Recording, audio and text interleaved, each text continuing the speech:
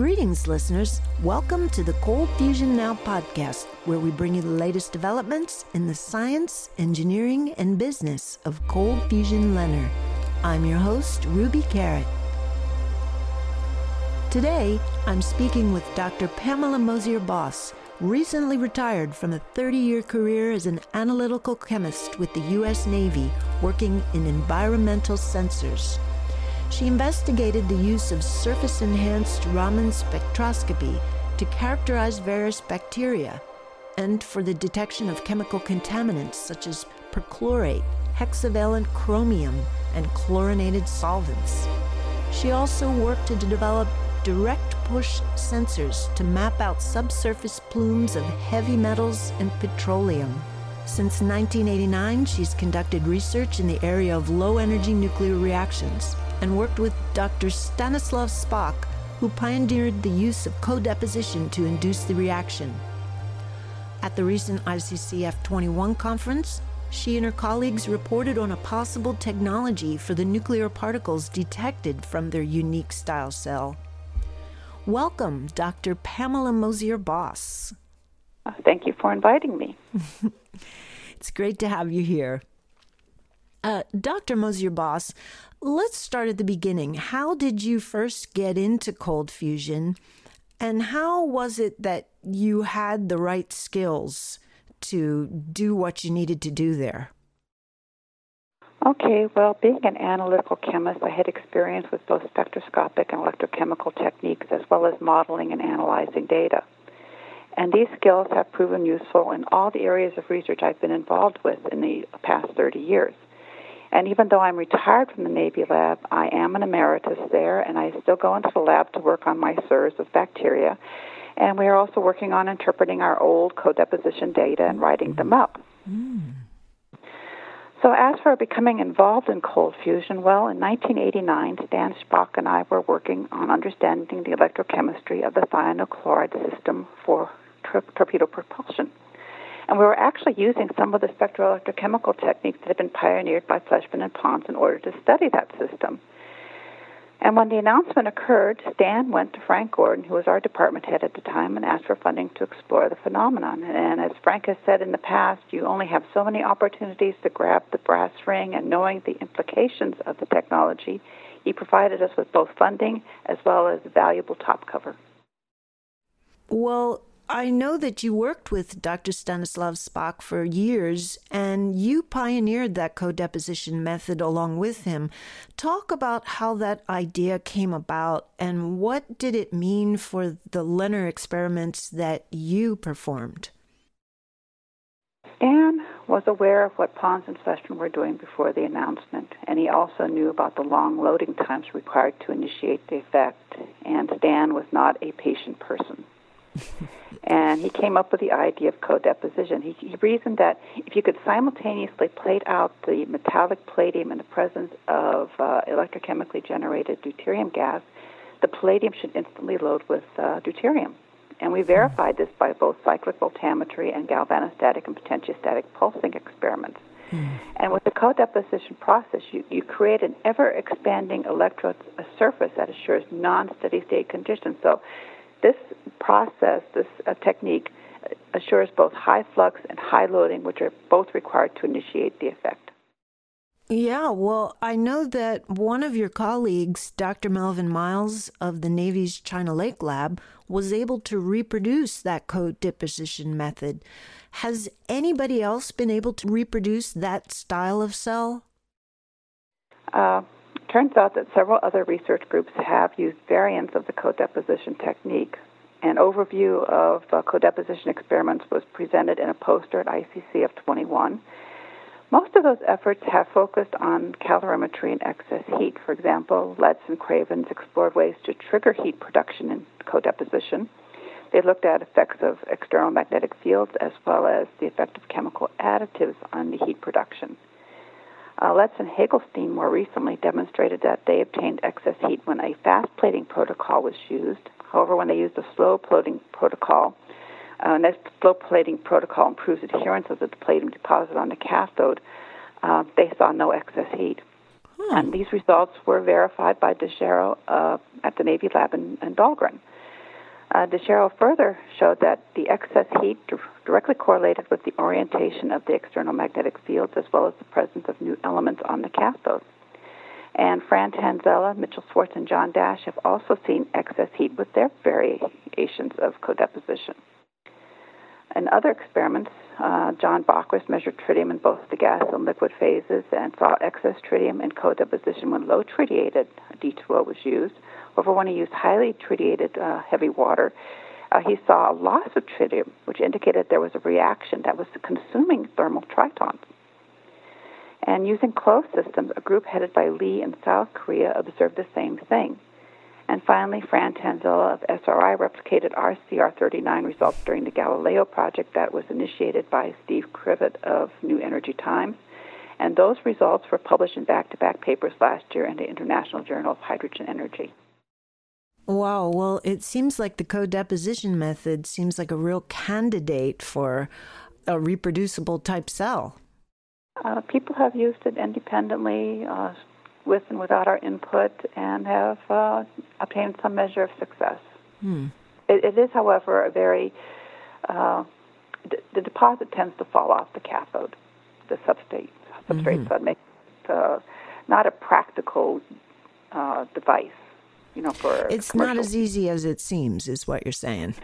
Well, it is fairly straightforward how to do it, but you got to make sure that, that everything's nice and clean and that the deposit will stay pretty much on the cathode substrate. But oftentimes you'll see a bunch of palladium on the bottom of your cell. So it's not good for a commercial product, is what I'm saying. It's good to investigate what's going on, but for commercialization, it's not the way to go. Well, I know that you've done some very successful work using this method along with CR39 detectors, and your research actually generated a good bit of news about 10 years ago. Can you tell us about that experiment and what are some of the results that you found that were so exciting? Well, first off, we've been doing the CR39 work between the years of 2004 and 2001. We should point out that prior to that, we had conducted experiments looking for tritium, X-ray, and gamma ray emissions, as well as transmutation. By and large, we didn't do any calorimetry work beyond showing that the cathode was the heat source and that the heat was not due to Joule heating. Stan reasoned that by itself, excess heat production, even if it exceeds that of known chemistry, does not prove that nuclear reactions are occurring within the palladium lattice, and that's why our efforts focused on looking for evidence of nuclear ash. It was at ICCF 11 in Marseille in 2004 that George Miley suggested we should conduct experiments using CR39 detectors, and so we looked into it. And we saw that experiments had been done with the detectors in contact with the cathodes. We also saw that CR39 was a constantly integrating type of detector, meaning that once an event occurred, it was permanently stamped in the plastic. You didn't know when the events occurred, but you didn't average them away, as would happen when doing real-time measurements. And this was good for events that occur sporadically and in bursts. Another positive about CR39 detectors is that they are not affected by electronic noise or magnetic fields. Using these detectors, we showed that the palladium deposit was the source of the tracks. Control experiments using either copper chloride or nickel chloride in place of the palladium chloride did not produce tracks in the detectors. And in all three systems, a metal is plated out in the presence of evolving deuterium gas, and all three systems form a dendritic plating. The only significant difference is that palladium loads with deuterium, copper, and nickel do not. These control experiments rule out mechanical or chemical damage as the source of the pitting.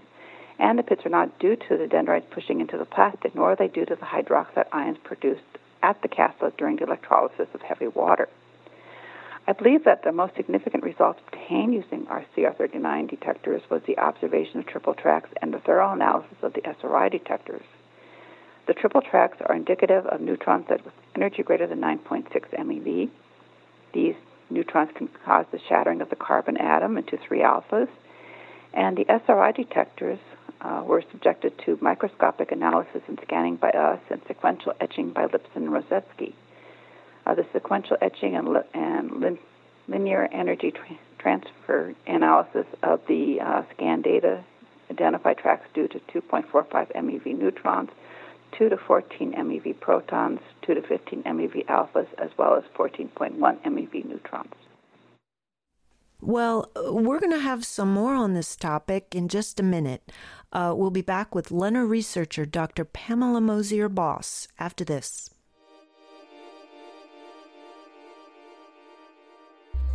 Mark your calendars for the 13th International Workshop on Anomalies in Hydrogen-Loaded Metals this October 5th through 9th, 2018 in Greccio, Italy. Find details and register at the International Society of Condensed Matter Nuclear Science website. Go to iscmns.org.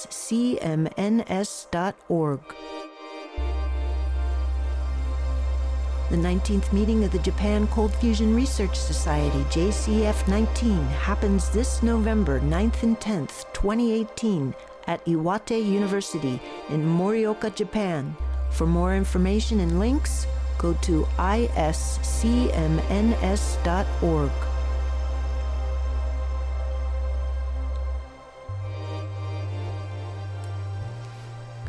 And we're back speaking with Dr. Pamela Mosier-Boss, an analytical chemist and LENR scientist recently retired from the U.S. Navy. Now, Dr. Boss, at ICCF 21, you proposed employing LENR-generated neutrons to fission uranium. Can you describe how that would work, and why would we want that? Because isn't LENR-generated heat and electricity superior to anything that we would want with uranium? Okay, first up, when we did that experiment, our intent was to use uranium as a witness material and to monitor the reaction in real time using a germanium detector.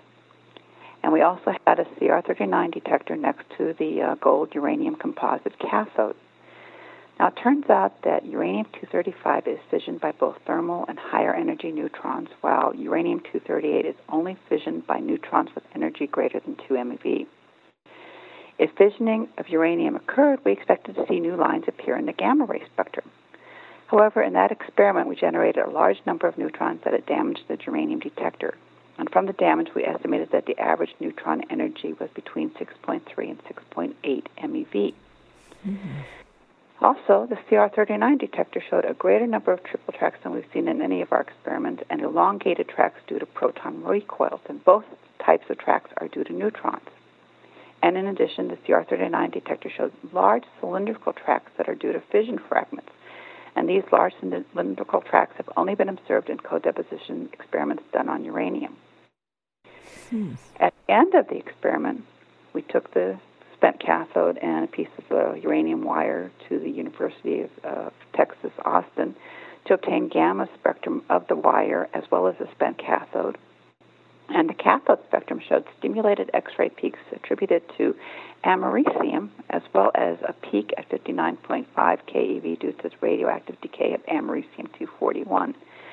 And the formation of americium provided further evidence that we had produced a substantial amount of neutrons.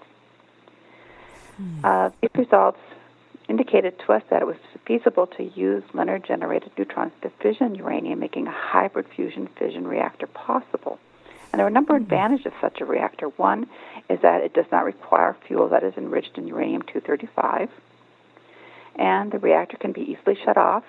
All you have to do is just turn off the current to the LENR cell, and that ends everything, so you don't have a Fukushima event occur. And you can be used to dispose of nuclear waste that has been produced from conventional fission reactors. So there's a lot of advantages. Nice. You know, you're trying to make a technology while the science is still not fully understood. How do you guide your experiments when there's no theory that tells you what's actually happening? Well, the fact that there is no generally accepted theory or model is really not a problem. I mean, in order to develop a theory or model, you need to know what is being produced inside the palladium lattice, be it heat, helium-4, neutrons, and so on. All you need to know is what conditions initiate those reactions. So there should be synergy between experiment and theory development, and the theory has to explain all observations and not just the heat production, in our opinion. So in designing our experiments, we often use the results of previous researchers to guide us. For instance, John Bockris observed enhanced effects when he employed an external magnetic field. And so we began to do co-deposition experiments using external electric and magnetic fields. I know Dennis Lutz did the same thing. Our biggest problem with designing experiments is finding the appropriate diagnostics to monitor the experiment, especially given the fact that a lot of the reactions occur burst-like and sporadically. So real-time detectors tend to average away the signal. Integrating detectors such as the CR39 and photographic film, which we've also employed, don't tell you when an event occurred, but and you don't know what led up to it. What we really need are some in-situ real-time diagnostics that can be used in an aqueous or gaseous environment that does not impede loading. And to my knowledge, such diagnostics do not exist. Well, it sounds like you might have to build that. Yeah, we've been talking about things, but we just don't have a couple $1 million to do it. Well, Dr. Mosier-Boss, I just have one question for you, this last question. How has it been for you to be one of the few women doing research in this field? Well, quite frankly, most of science is dominated by men, and my experience in LENR hasn't been any different than that in my other scientific endeavors. Most of my male colleagues have been fine with my working in the field of science, and I've been very fortunate to have had supervisors and mentors who have been very supportive. So I can't say it's been much of a problem. Well, I'm so glad to hear that. And your research is tremendous. I wish you well with that and with your technology development as well. I hope you'll come back and talk again. Okay, well, thanks again for having me on the show. We've been speaking with Dr. Pamela Mosier-Boss, an analytical chemist who spent a career at the U.S. Navy working to develop environmental sensors and researching LENR. That concludes our show for the day. Thank you for listening to the voices of researchers reporting on a science that will one day be the technology of our green energy future, and you can help make it happen. Sign up to be a patron at patreon.com/coldfusionnow. Go to our website at coldfusionnow.org for more. You can subscribe to our podcast on iTunes, and of course find more episodes on our website at coldfusionnow.org. Until next time, I'm Ruby Carrot.